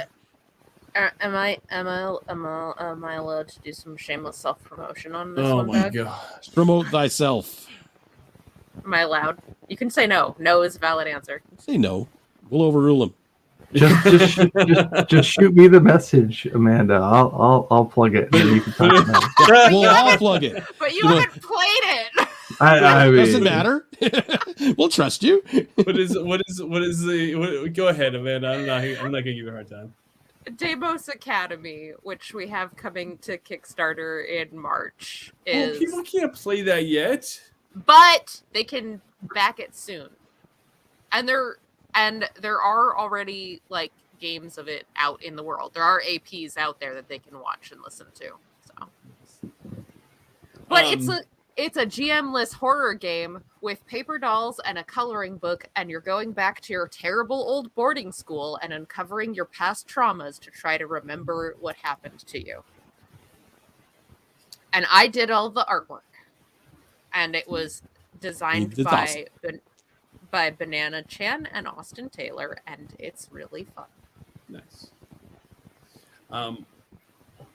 If you haven't already picked up a copy of 5 Parsecs from Home, Yes. pick this up. This is solo adventure wargaming in space. It uses a D6 system. It was designed by Nordic Weasel Games, and it's now published by Modifius. At least this edition is. That is, I think it retails for about $30, but if you like Frostgrave and that type, Frostgrave is another one you can play solo. Or Rangers, what is it? Rangers of Shadowdeep? Is that what the Shadowkeep. Yeah, that's another. What is that? Shadowkeep. Shadowkeep. Yeah. It has a really amazing cover and really nice. Like, if you see it on drive-thru while you're scrolling by, you're gonna stop and look at it because you're like, "What is this?" Yeah, and a great day says the fantasy version is supposed to come out as well from Modifius. Yes, it is. So yeah, if you like rules light kind of solo wargaming, that's definitely the game that I would suggest. Pick up a copy of that. There's one that I backed a long time ago from I can't remember the company name right now. It's called Cabal. It was a Kickstarter. It's like a 60 or 70 page book. You play as a corporation.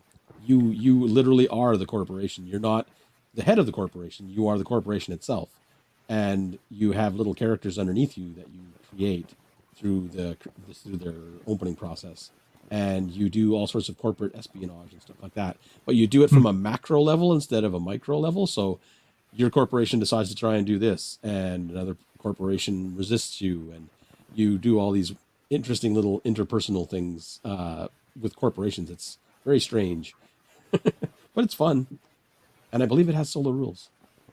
Nice. All right, we're approaching the hour and 45-minute mark. We should probably start wrapping it up. Thank you, everyone. We've been going for a while. Yeah, no, I appreciate that. Remember an hour and 20 minutes ago when Doug said he was going to put a 5-minute timer on these questions? I know, right? Yeah.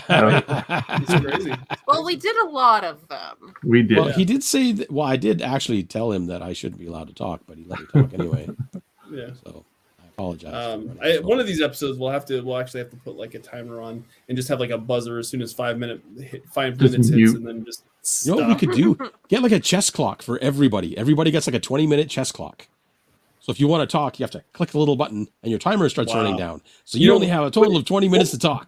What would you do after the first 20 minutes, Jason? You just be buy time sitting from there Ben on and screen. I would just be like, I'll give you $5 for 5 minutes. Yeah, exactly.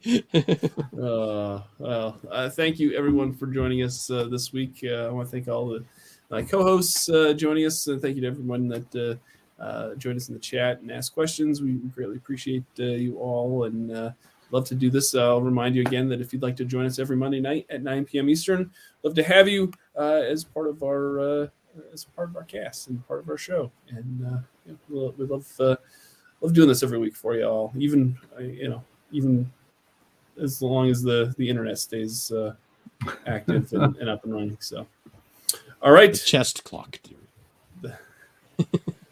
That's going to do it for this episode 133 of the Chaotic Goodcast. It was chaotic, but it was so good. We will see you all next week.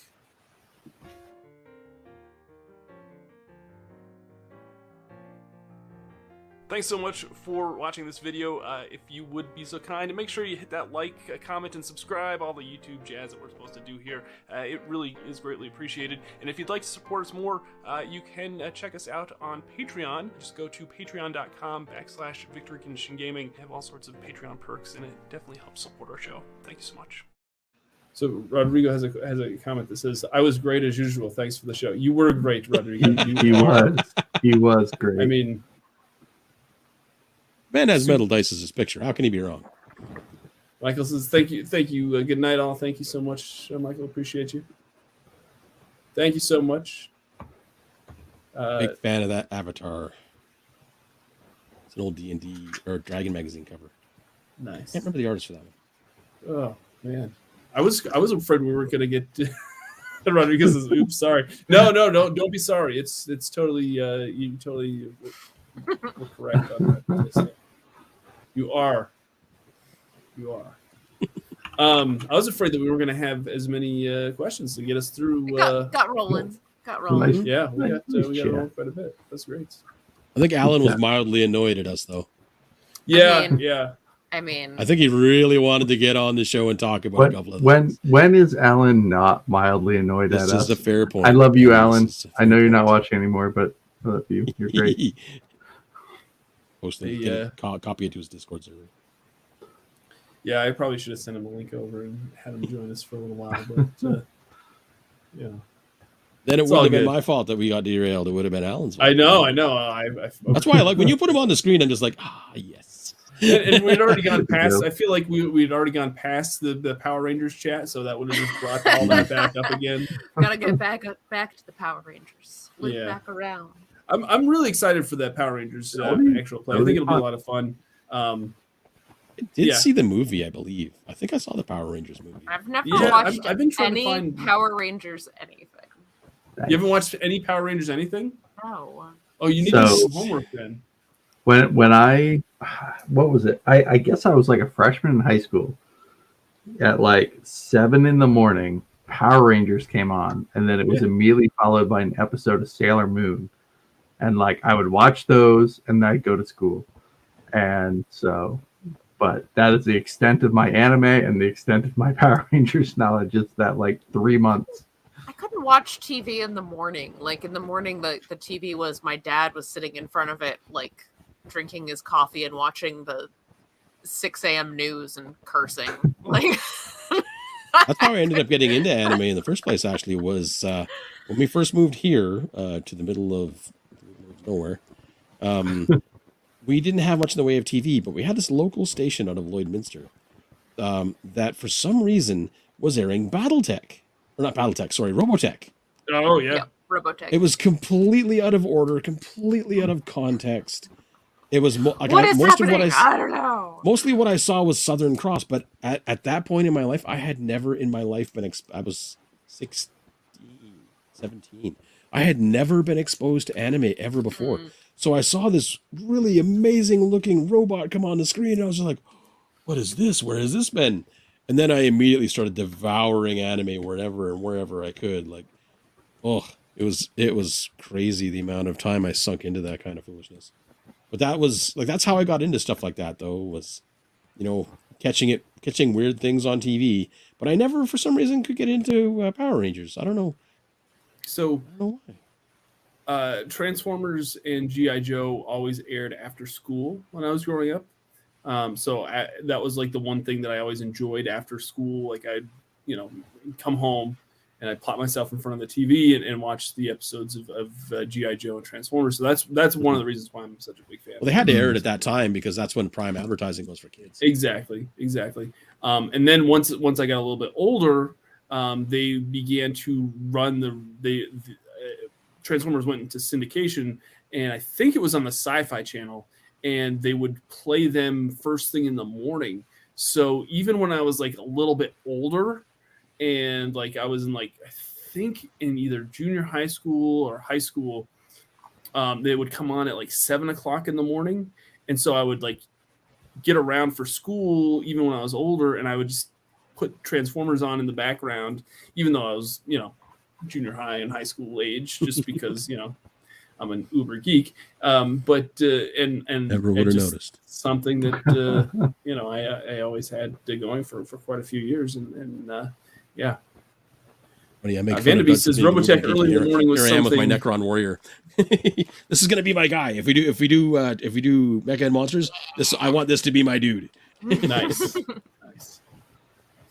So yeah, I'm ruining him, Doug. I'm taking him out of the plastic. Oh man, don't do that. Oh no! How dare! It's all right. I've got some Transformers here that I don't just kind of. I don't own things that I don't goof around with. It's pointless. Wow. Yeah.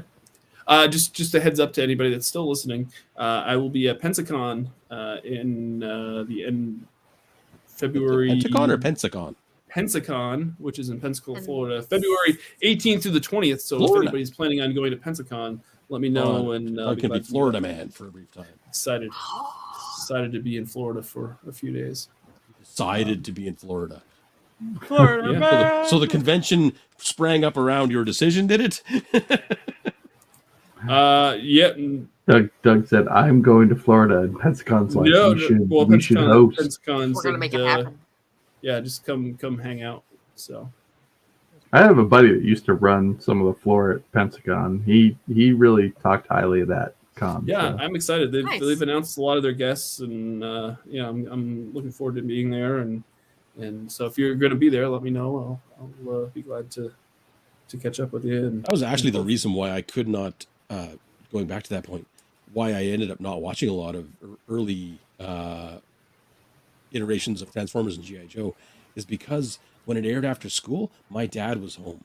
And there was no way he was watching Transformers and G.I. Joe. Not a chance. So I always had to wait for potential reruns on the weekends. So, yeah, no, I'm excited. And then you and I will be at. I think we're still. I'm kind of putting you on the spot. I hope I don't. We still good?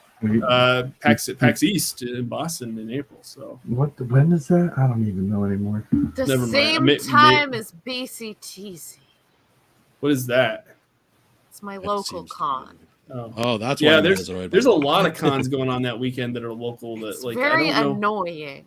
I don't know why like some of these. I don't know bigger- why PAX East is so late. Like normally it's like the first weekend in March. PAX East Yeah. is April.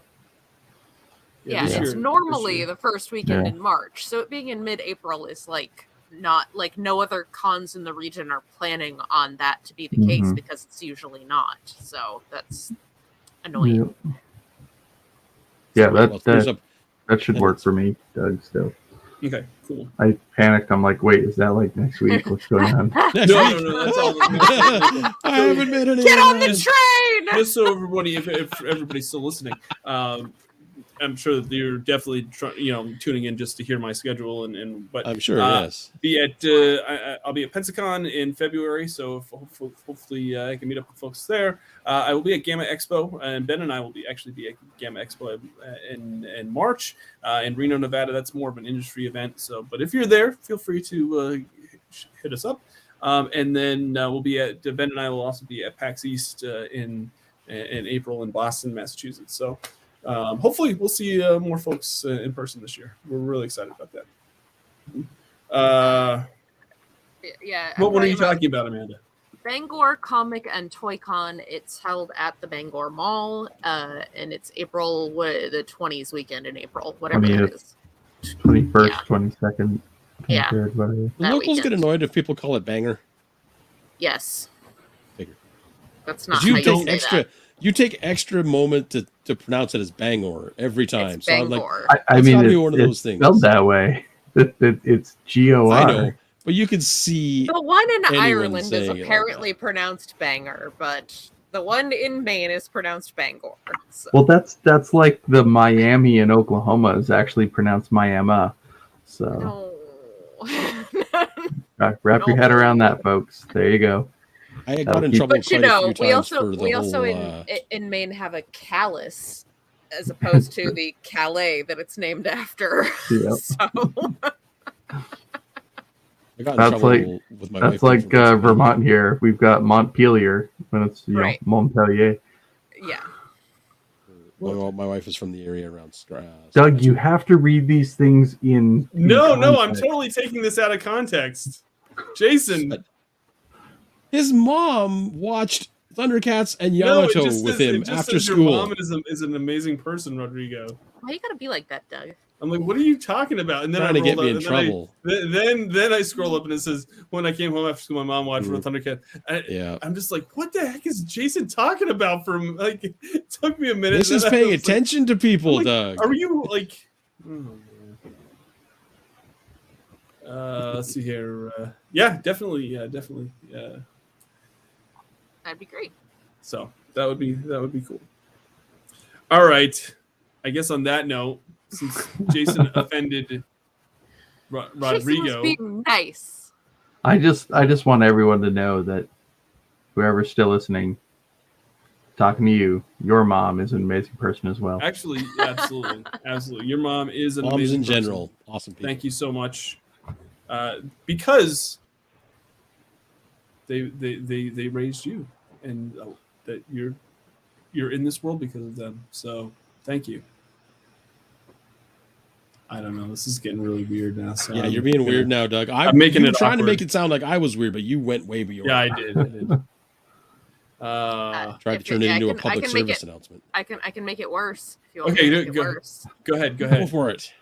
I will get back on the me and Barney train of reminding everyone to get their colonoscopy if you're old enough to, because the memory of my mom reminds you why you should not put it off. Mm, There we go. absolutely. All right, folks. Be safe. Rodrigo forgives me. Yeah. Absolutely. Be safe. Be well. We'll see you all next week. Hopefully, we'll see you all at some Internet point notwithstanding. in 2022.